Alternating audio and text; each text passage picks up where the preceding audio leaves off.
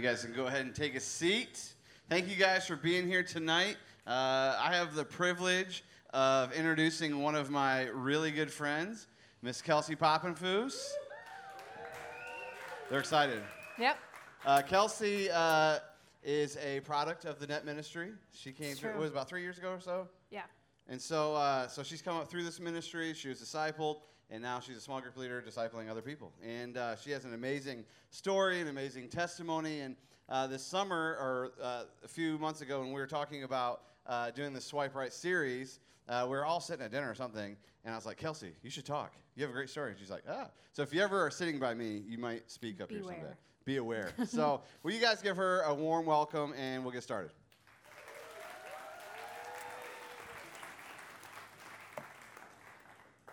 All right, well, I'm a little bit nervous, so just give me a little bit of grace here. So we are going to be doing week 2 of Swipe Right, and this sermon is called The Point of No Return. But I want to give you a little bit of information about myself. So like Adam said, I've been involved in the Net for about 3.5 years, I believe. I'm a small group leader. Really, my story of change starts right here in this room. So I was right where some of you were, or I was right where some of you are today, just 3.5 years ago. So I am a teacher. I teach 4th grade here in Brownsburg. So I'm used to a little bit younger crowd, but I think I'll be good. I just recently got married, so my husband Casey's back there. It's a little bit of importance for me to introduce him now because he'll be referenced later. So I'm really excited to share with you guys. We're going to be talking about obedience. And this is something that I feel like I had to learn. Like, it took me a very long time to learn obedience. And when I say obedience, I mean making decisions right now that get you closer to where God wants you to be. So instead of that path that you have desired for yourself, aligning yourself to what God wants for you. And so that's what we're kind of going to be looking at. And we're going to be looking at 2 biblical brothers who kind of model this for us and how we shouldn't live. And so we're going to learn from them. But I just hope to be giving you a little bit of encouragement as I share my story and we learn a little bit about these 2 brothers. So we're actually going to begin in Genesis 25, if you want to open your Bibles to Genesis 25. And we're going to start at 25, verse 21. And like I said, this is the story of 2 biblical brothers. And what we're going to find is that their genealogy of these 2 biblical brothers is connected to Abraham. And so we know Abraham was called the father of the faith and that he was promised many nations from him. So that's good to know as I tell you this story. So we're going to go ahead and get started in Genesis 25, verse 21. Isaac pleaded with the Lord on behalf of his wife because she was unable to have children. The Lord answered Isaac's prayer, and Rebekah became pregnant with twins. But the 2 children struggled with each other in her womb. So she went to ask the Lord about it. Why is this happening? She asked. And the Lord told her, the sons in your womb will become 2 nations. From the very beginning, the 2 nations will be rivals.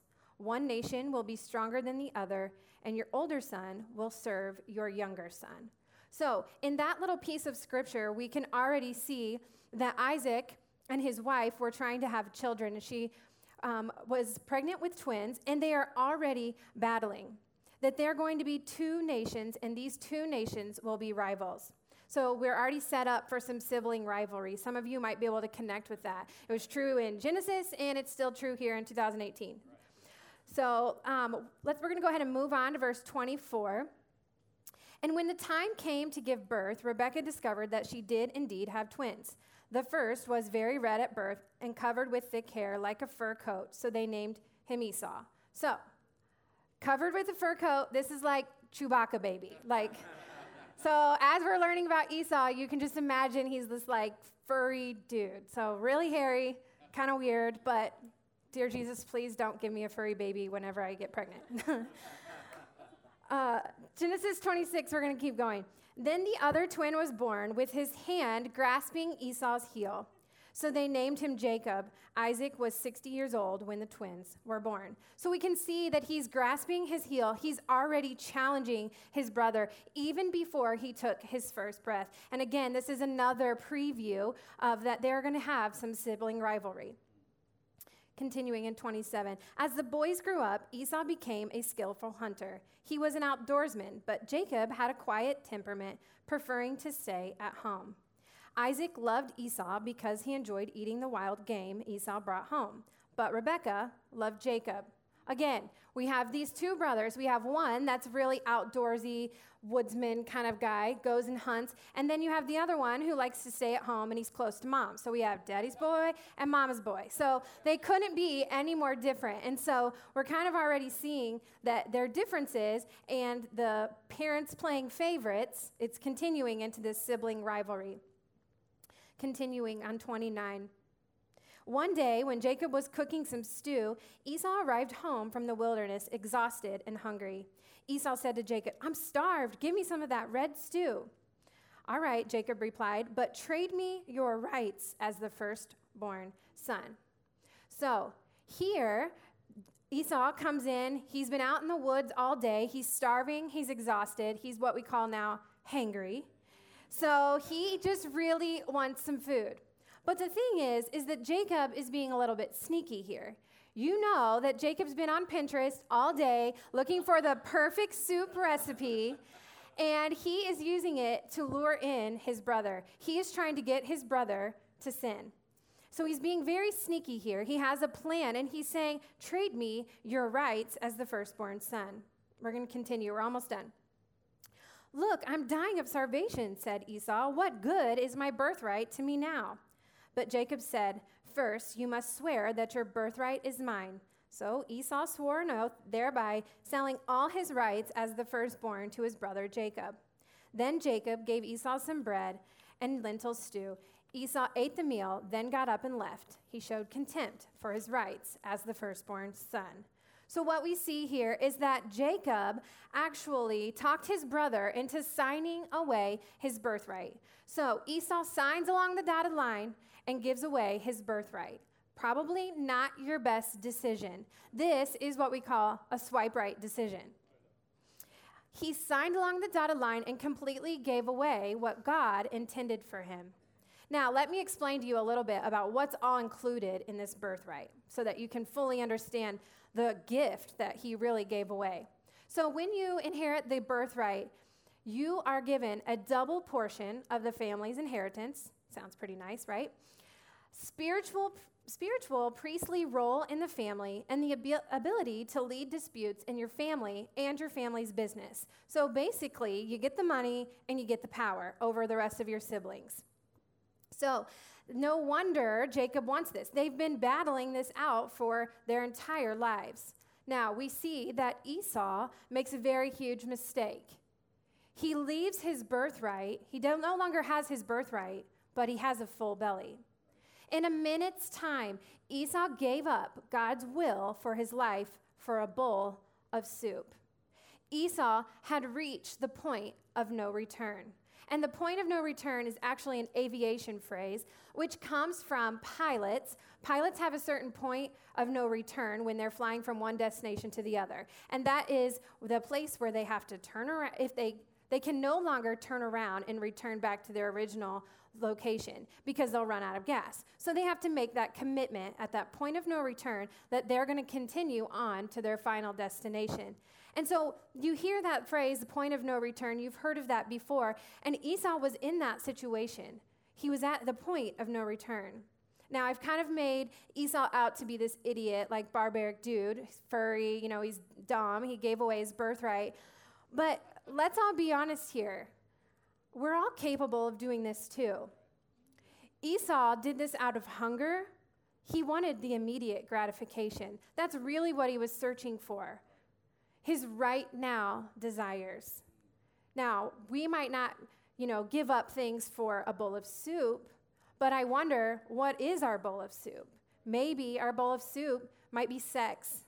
It might be for more money or more attention or more power, like we saw from Jacob. Jacob wanted the power that came along with the birthright. Maybe You are going to give up whatever it takes to get the best job. Or maybe you'll sacrifice things that you thought you originally wanted for a husband or for a wife. Sometimes we would do whatever it takes to get those sometimes, no matter what we were sacrificing. And here's the scary part. The devil is out there cooking up this Pinterest-inspired, most amazing smelling soup, and he's cooking it at just the right time. He's cooking it when we're feeling unloved, when we're feeling stressed out, when we're feeling anxious, or when we feel like our needs aren't being met. That's the devil. He is giving us temptation. Our temptation comes from the devil, and it's going to feel like all of our happiness is attached to what he's cooking. We're not going to be thinking about all of God's promises for us or all that God says that we are. We're not going to be thinking about that. We're going to be thinking about what's right in front of us, what we can smell, what we can see with our eyes.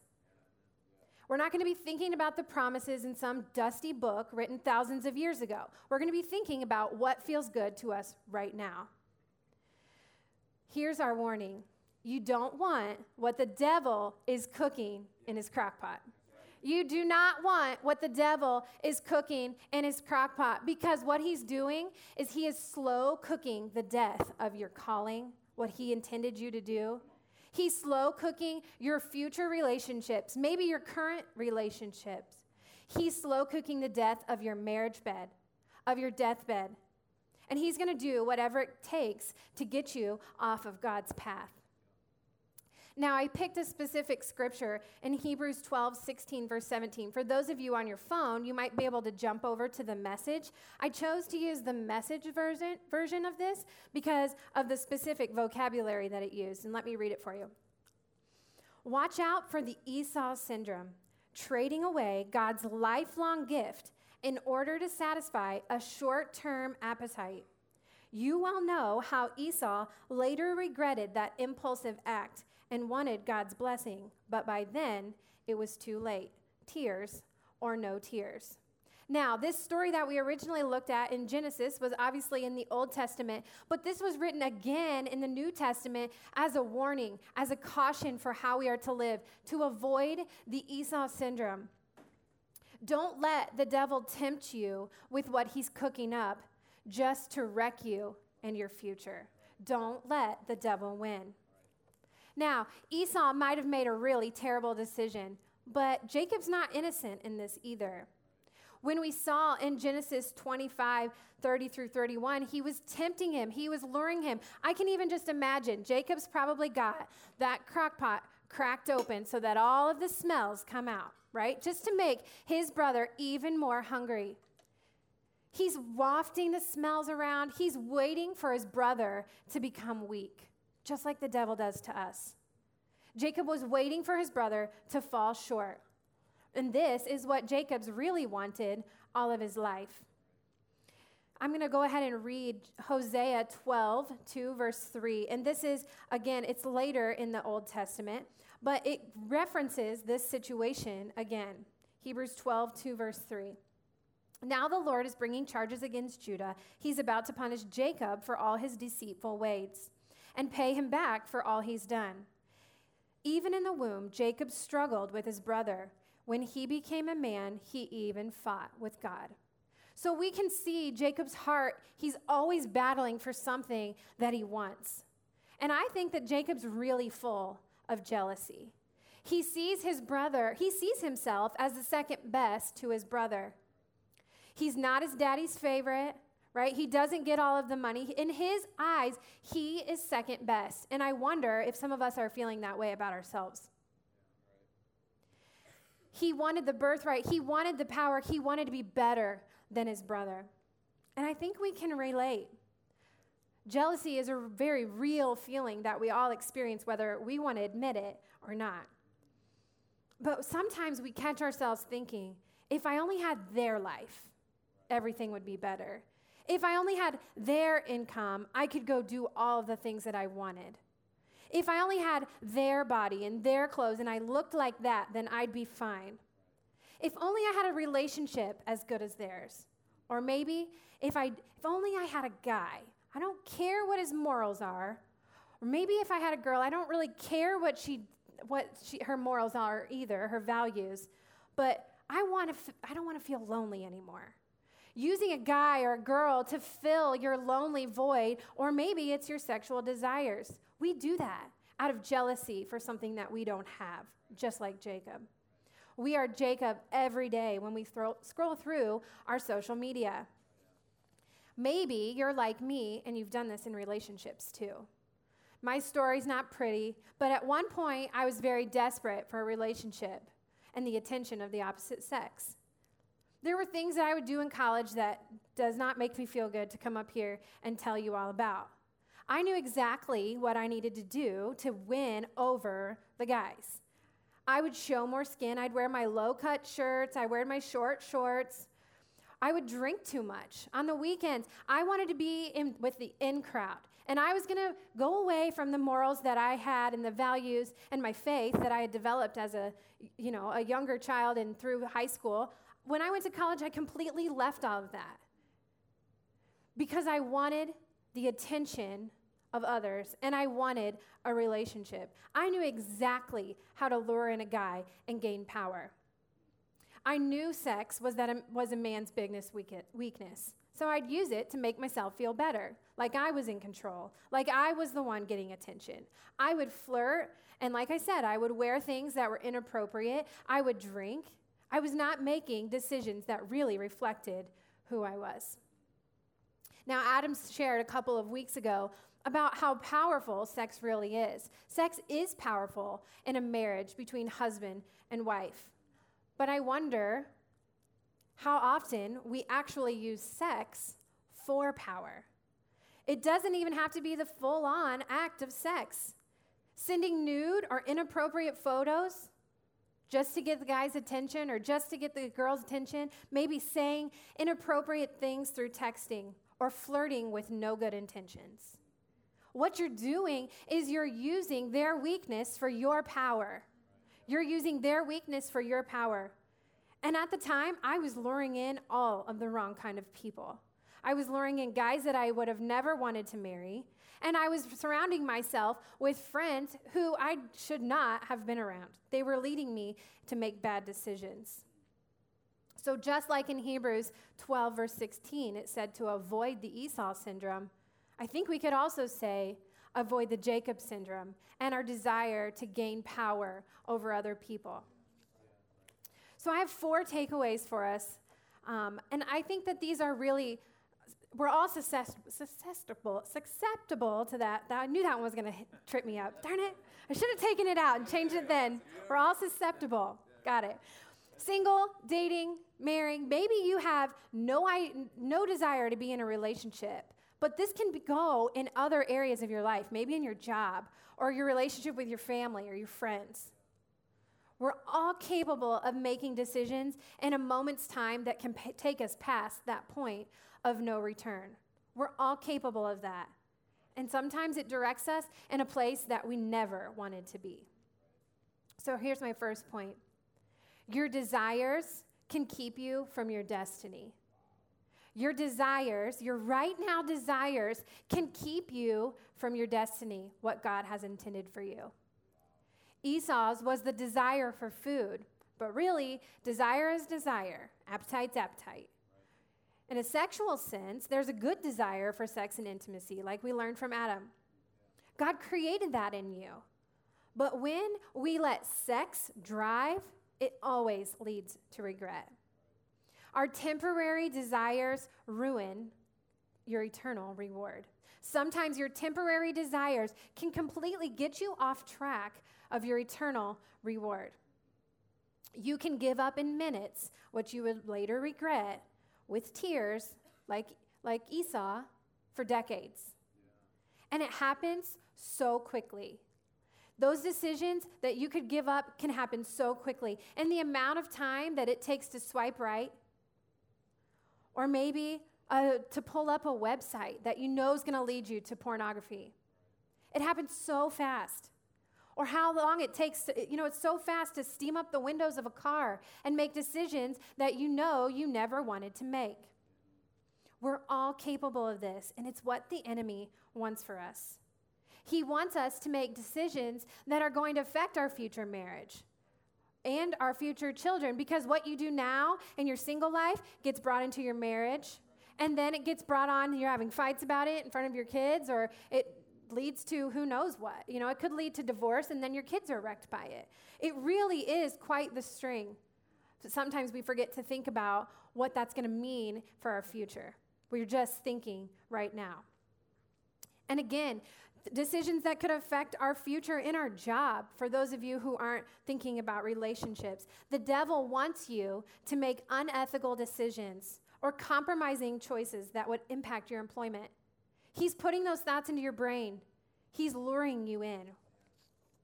The devil uses things that feel good in the moment, but bring some nasty regret later. It might feel good right now, just like when I was in college, or even a little bit after college, I would go out and I would party, and it felt right in the moment to drunk text somebody or drunk dial somebody, or to put all these things on Snapchat, my Snapchat story. It felt right.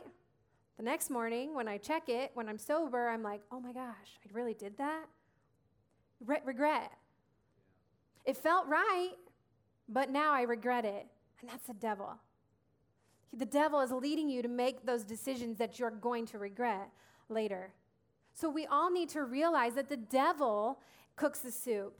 And if we sneak a little sip of his soup, we're really just moving ourselves away from what we ultimately one day are going to desire. It might not be on your radar right now, but it will be at some point. So, how many of you have ever gone to the grocery store on an empty stomach? I need to see hands. How many of you have gone to the grocery store on an empty stomach? Right? Okay, we all have. When I go into the grocery store with an empty stomach, I know that I have to avoid the potato chip aisle, because that is my ultimate weakness. I love potato chips. And I know that if my husband comes with me, he's going to go straight to the ice cream. So I'm not going to give him anything in the freezer department, nothing by the milk. I have to keep him as far away from the ice cream as possible. Because in moments of hunger, we can make really bad decisions. In moments of hunger, we make really bad decisions. So here's my second point tonight. When your stomach gets empty, your standards get lower. When your stomach is empty, your standards drop. Just like in the grocery store. Genesis 25:30 told us that Esau was starving. His stomach was literally empty, so his standards were not high. His present hunger completely outweighed all of God's promises. Sexual temptation does the exact same thing. We only think about the pleasant pleasure, not the marriage or the future relationships that we might have. We fall victim to the devil's work and his timing all the time. As scary as that is, we fall into his work and his timing all the time. The devil is going to show up when you're in an argument with your spouse, with your significant other, or maybe when there's friction in your family, when maybe this is your opportunity to be a light to the people in your family. The devil's going to try and change that situation for you. The devil is working, and he's working on us, and his timing, he is always specifically planning his attacks. Not only will he show up, he's going to make sure that the sin feels really, really good. He is going to lure us with comfort sin. Comfort sin. The sin that makes you feel a little better. But the thing is comfort sin is a lie, and it's not going to satisfy you. It's a lot like drinking salt water. If you think about drinking salt water, you're really thirsty. You drink the salt water. It quenches your thirst temporarily, but then eventually you're going to need more water because it's going to make you thirstier. It's a lot like that. Comfort sin. It's not going to satisfy you. Just like sex, you'll get a rush for it, and you'll be lured in. Some of you might even think, well, if I've done it once already, what does it hurt to do it again? I've already sinned. We tell ourselves that. And then All of our problems and all of our guilt and all of our shame just get compounded and built up on top of that to where we find ourselves in a situation where we don't think we're worth God's forgiveness. So here's how we can fight against this. We must keep our stomachs full with God's word and his truth. We have to keep our stomachs full with God's word and his truth. It's so perfect, that song that they were singing right before I came up. I was sitting back there, I was singing, like, God, you're funny. Like, this is exactly what everybody needed to hear. Because if you're unclear of your calling or God's promises for your lives, we're going to tell ourselves the lies. The lies that I'm not good enough. I'm not worth it. I'm unworthy. If your stomach's not full on his truth, you are susceptible to that. I got it that time, susceptible. Yep.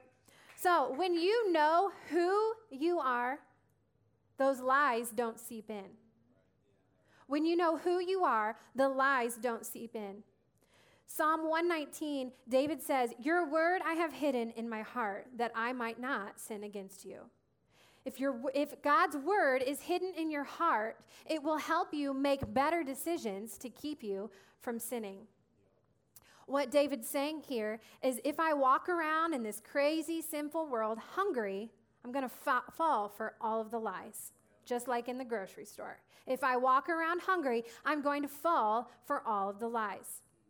But he's also saying, if I walk in the world with a full stomach, then all the ways that society is going to reel me in, I know to stand firm because of what God says about me and my value. I said earlier how sex is powerful, and sometimes we use it for power. Guys and girls outside of marriage both know what power it holds, so we use it to our advantage. If I do this with him, then he'll want me, he'll love me. Or if I tell her this or show her all this attention, she's going to think I love her, and then she will give me whatever it is that you're seeking. You can fill in the blank with what it is for you. If I tell her this, or if I tell him this, or if I do this with him, he's going to fill my need. But if you fill yourself with God's truth, you won't be tempted with all of that. You're going to know you are already loved, and you don't need a girl or a guy or anyone else to fill that void for you. Jesus was the true model of this. Look at how Jesus handled temptation. He didn't fall for anything that the devil brought his way because he understood the power of God's word. So we have to fill our stomachs with truth. And here's some ways that you can do this. Open up your Bible before you even get out of bed, before your feet touch the ground. Fill yourself with God's truth so you are ready for everything that's out in the world where the devil's going to try and knock you down. Maybe that's the Bible app streaming through your car speakers, or maybe you're doing a daily devotional that you do before you leave the house. Join a small group. That's part of my story, and you're going to hear a little bit about that in a second. But join a small group to be surrounded by community of people who think the same way or who are battling the same things but want to be on track with what God wants for their lives. That's what small groups are for. And maybe you have certain things that you are really feeling stuck in, some sin that you're really feeling stuck in. I ask you to get an accountability partner, somebody to hold you accountable who understands where you've been, your story, and can keep you moving forward. Start serving. Because when you're serving, it fills you up. You all know that. When you're doing things for other people, it fills you up. So maybe start serving here in the net, or start serving at your church. Or how about this? Go outside of the church and start serving. Jess Boney, that one was for you. To get outside of the church, to go and start serving other people so that they know God's truth is inside of you. Jesus said, my food is to do the will of him who sent me. Let that be what fills you. My food is to do the will of him who sent me and to finish his work. And we can do that by serving. There's a phrase, idle hands are the devil's workshop, and you've probably heard of that phrase before. Idle hands are the devil's workshop. But when you keep your heart full of his word and keep your hands busy serving him, you're not going to be given in to the devil's temptation. So now I'm going to give you a little bit of preview of my story. So 3.5, 4 years ago, probably, I was sitting in big church here at Connection Point, and Pastor Steve was giving his spiel about, you need to get in a small group. You need to get in a small group. It'll help you. And I did not want to believe it. But I sat there, and I just felt that, like, pit in my stomach, like, this is what I'm supposed to do. I have to do it. So I didn't come to the net first. I went from big church to Connection Corner. I drugged myself there because I can tell you I had a million reasons in my mind of why I did not need to go to Connection Corner. I had my life figured out. I was good. I had been sobbing in church for the last hour and a half, but I was good. I had been in an ungodly relationship, and I had already made decisions that I regretted. The thing is that I was really, now I can say that, I was addicted to that relationship. I would do whatever it took to get him to love me. Didn't matter how far away it was luring me from my real values. I was going to do whatever it takes. I didn't see it at the time, and everybody told me that. But he was unfaithful, and I still didn't even want to end it. He was unfaithful multiple times, and I had such a tight grip on that I wasn't willing to let it go. The root of that is that I doubted my worth. I told myself I wasn't good enough and that I wasn't ever going to find anyone else. So I held on to this bad relationship until the time that I joined the small group. Now, it didn't happen immediately. Everybody can attest to that who was in my small group.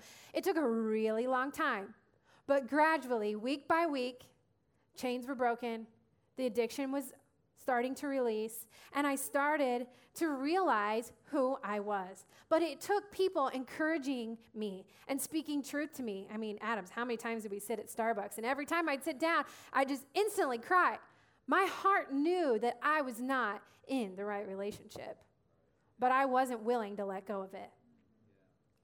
So gradually, I broke that addiction of that relationship, and I saw what I was worth to God. What I learned was that I was a child of God. I was adopted by his blood. I was his daughter. And that's the same for you. No matter what sin you've committed or where you've been, you are chosen, not forsaken, just like the song said. You are chosen. You are his chosen son. You are his chosen daughter. A chosen generation. You are his. I dare you every morning when you're going to get ready and you're looking at yourself in the mirror, I dare you to tell yourself whose you are. I am called. God has a plan for me. I am chosen. He loves me. I am loved. I am equipped. I am strong enough. And when your stomach is full on that truth, you won't be tricked. You're going to feel much more confident in your decision making. And you will not be defined by how many likes your posts get on Instagram.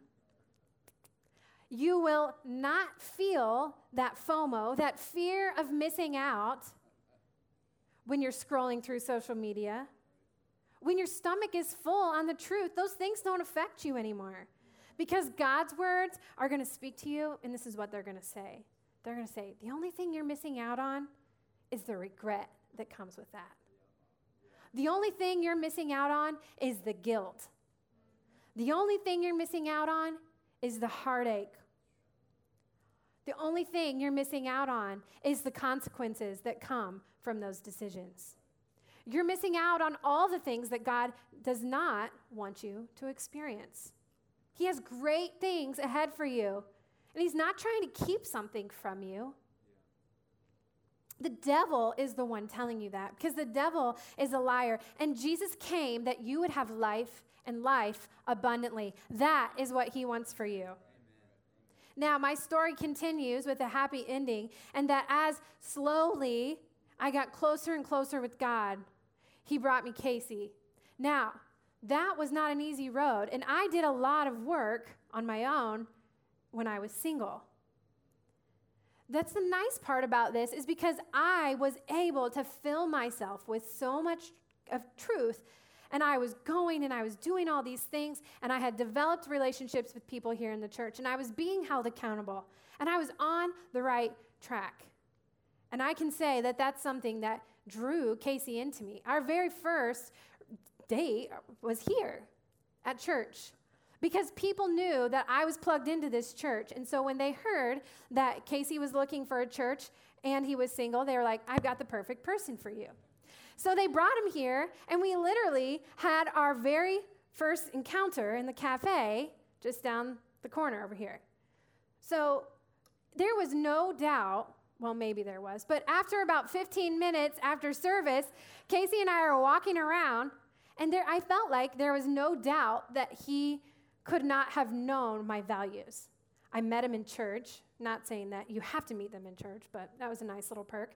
But when we got to talk, I figured out that what I had been doing in my single years is exactly what he had been doing in his single years. We were both learning how to get over our sins and filling ourselves with God's truth. He had messed up too. I had messed up. But we had decided that when we were kind of started dating, that we were going to make decisions that were going to keep us right there with God. We weren't going to make decisions. We weren't going to have sex. We weren't going to live with each other before we were married like we had before, right? We were going to make decisions that were going to keep our relationship lined up with what the Lord wanted. And I specifically remember, this kind of goes back to that compounded guilt. I specifically remember after maybe 6 months dating him, I said, I just feel so different about this relationship. Like, there isn't any guilt, where I felt like I was finally doing the right thing because I didn't have that shame because I was making decisions that I knew I wasn't supposed to. It felt so different, and I really just can't describe it, but Jesse's over here, yeah. So I know he gets it. I'm glad you get it, Jesse. But we chose to honor God's design for relationships, even though we'd already messed up, and maybe that's some of your stories in here. I'm not telling you that the temptations weren't there. There were lots of temptations. But here's the thing. In our single lives, we got our stomachs full. So we knew how to beat those temptations when we were in a relationship. Now, you might be thinking, I am way past that. I am past the point of no return. But let me tell you something, that's not true. Some of you might even think, like I kind of did, I used to, well, I'm in college, I'm allowed to be dumb, and the Lord's going to forgive me. The Lord's going to forgive me, I'll be good. He'll forgive me later. But here's my thoughts on this. Wouldn't you rather the Lord be blessing you rather than just spending all of his time forgiving you? Wouldn't you rather the Lord be blessing you in your life right now instead of just forgiving you for all the things that you're not doing right? I know for me, I would rather be giving prayers of thanksgiving for my blessings. Those are much better and much easier to handle than the ones where you're on your knees praying for forgiveness with guilt overcoming you. Because I've been in that place. I specifically remember that. The prayers for thanksgiving feel so much better. So don't let your values be vulnerable. Don't let your spiritual stomach get empty. Don't trade what you want most right now and forgetting everything else in the back. Don't do that. Here's my third point. In all you do, think follow through. In all you do, think follow through. So it rhymes.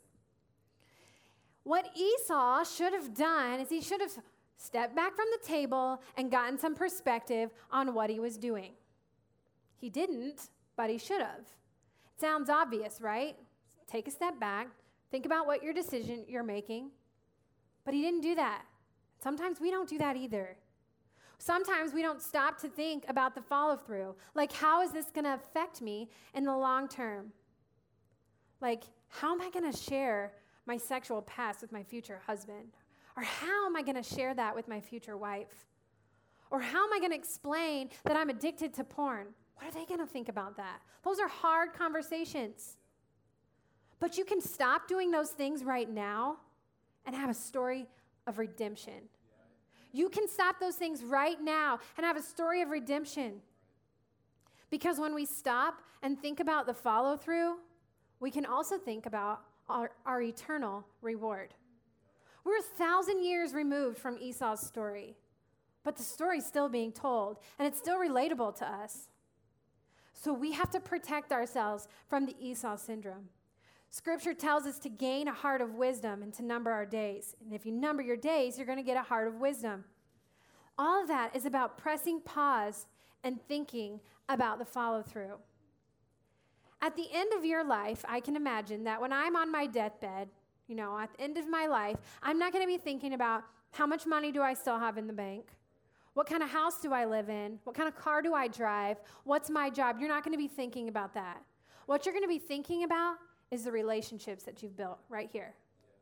You're going to be thinking about the relationships that you've developed on earth. Your kids, your spouse, your parents. You're going to be thinking about the relationships, your friends, the people you're around on earth. But there's one other relationship you're going to be thinking about, and you're going to be thinking about your relationship with the Lord. Because you're going to be ready to go see him, and you're going to be thinking about, was my relationship good enough? Was it strong enough? You're going to be thinking, maybe you're going to be excited, can't wait to see him. So really, it's all about our relationship up and our relationships right here. It's not about all of the things. But if we look up and start living for our eternal reward, then we can swipe left and swipe right on all of the things that are not in God's sight. When we're focused on our relationship with the Lord and our relationship with people, we are not going to be lured in by all of the bad decisions that surround us. God doesn't just save you so that you don't go to hell. God doesn't just save you so that you don't go to hell. He's saving you so that you can shake the gates of hell. He wants you to shake the gates of hell with your relationships and the people you poured into and the people you served. That is what God wants you to do. And anything that's stopping you from that is the devil. He wants you to shake the gates of hell. The right now decisions, those are really loud, and it's getting our attention. Our right now yells really loud. That instant gratification, it seems so nice and satisfying. But the later, thinking about later, it lasts so much longer. Decisions that are going to affect your later are going to last so much longer. Resisting that instant gratification and pressing pause to gain a better perspective, that's going to last so much longer and bless your life so much more than just thinking about right now. That instant gratification. This is my last point. If the band wants to come up. Your entire life can change in a minute's time. Your entire life can change in a minute's time. Now, we saw that in the negative sense in Esau's life. He signed along the dotted line, he pledged an oath, and he begged and cried tears because he was so desperately wanted to get his birthright back from Jacob, but he couldn't. The consequences remained. However, in the positive sense, this also is true, that your entire life can change in a minute's time. There may be some of you in here who have resisted the sexual temptation or haven't experienced that temptation yet. Here's your warning. Trust me, it's better to do things God's way than your way. He knows what he's talking about, and he's not trying to keep you from fun. He's trying to keep you from devastation. And he's trying to keep you from heartache and regret. Now, there may be some of you who are in here, and you're like me, and you're thinking, well, I've already ate the soup, so I'm screwed. No one here cannot eat the soup, myself included. But you heard my story and my sins. I'd given things up that I never wanted to give up. But in a positive way, your life can change in a minute's time. The consequences might still remain, but you don't have to face those consequences alone. God is with you. He is for you. And he is so good that he will even bless you in places you should have never gone, or places that you had no business being, just like me. He blessed me in that. He can forgive and he can restore. But in order to get that, you have to say, from this day forward, I want to honor you. I want to worship you. I want to love you. I want to follow you from this day forward. Guys, he's offering you forgiveness. You just have to reach out and accept it. Pray with me. Dear God, thank you so much for all of the hearts in this room, for all of the stories that have already been told, and for now, all of the story that's left. God, I just ask that you work in the hearts of all of us, that we might realize the truth about who you say we are, so that we are not tempted by sin, that we can prepare ourselves for a strong future. God, I thank you so much for your forgiveness. None of us would be here without that forgiveness, God. And because you died on the cross, we can forget all of those sins, and we have a promise of a future with you. God, I thank you and I praise you. In your name I pray. Amen.